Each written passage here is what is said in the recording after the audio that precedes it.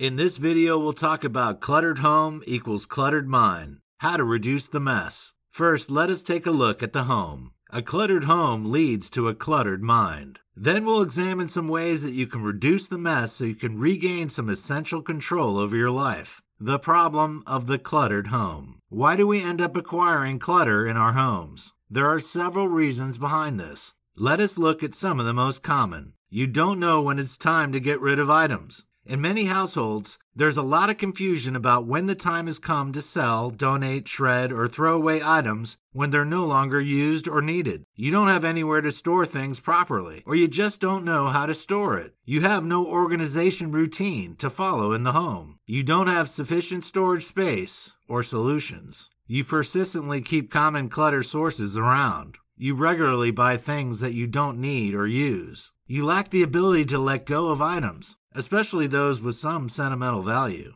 Many of us can relate to at least one of the above statements. The key is to identify which are applicable to you so that you can then work on ways of addressing them. How does a cluttered home lead to a cluttered mind? Clutter in the home ends up having a negative impact on your mind, your body, and your overall health. There is a direct link between high levels of stress and excess clutter in the home, and this has been proven in several studies over the past few years. Why is this the case? The home is supposed to be an oasis of calm, a peaceful refuge, and a comfortable space where you can unwind and chill out. How can you do that if there's disorganization and mess everywhere? Clutter in the home impacts negatively on your ability to concentrate and focus. There are distractions everywhere, and this causes your mental faculties to become worn down. Frustration is then the inevitable result, which causes stress to build up. When you can't focus properly, your ability to problem solve and be creative is also inhibited. Tests have shown that people who have increased clutter at home also have higher cortisol levels in their bodies.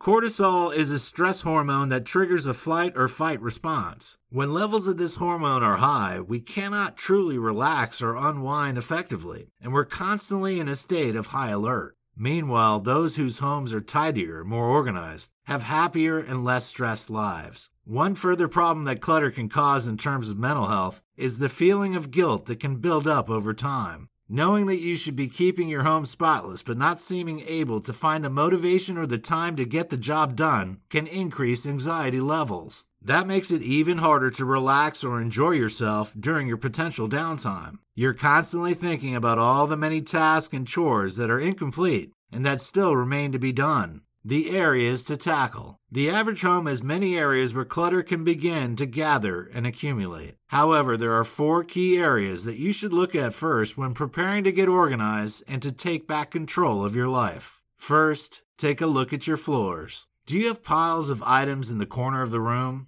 Are there furnishings that you simply don't need to take up space in your home? Take another look at your home's footprint. Decide how you can use the space more effectively so you can move more easily between rooms and enjoy maximum openness throughout. Secondly, take a look at your drawers. Are they full of junk? Have they been emptied and sorted recently? Are there items in there that should really have gone in the trash years ago? Even if there's no junk in there, have they been tidied and organized? Thirdly, take a look at your closets. Do you really wear all those clothes? Are all those shoes really necessary? Is there a better way to store those sweaters? Could you find new storage solutions to maximize the available space in your closet? Fourthly, take a look at your shelves. While these may be the last area that you consider organizing, it can be the place in your home where most clutter appears. How often have you put a book, a toy, or a pen on a shelf and thought you could move it soon, but then never got around to it? Do you regularly tidy up the books, CDs, or DVDs in your units?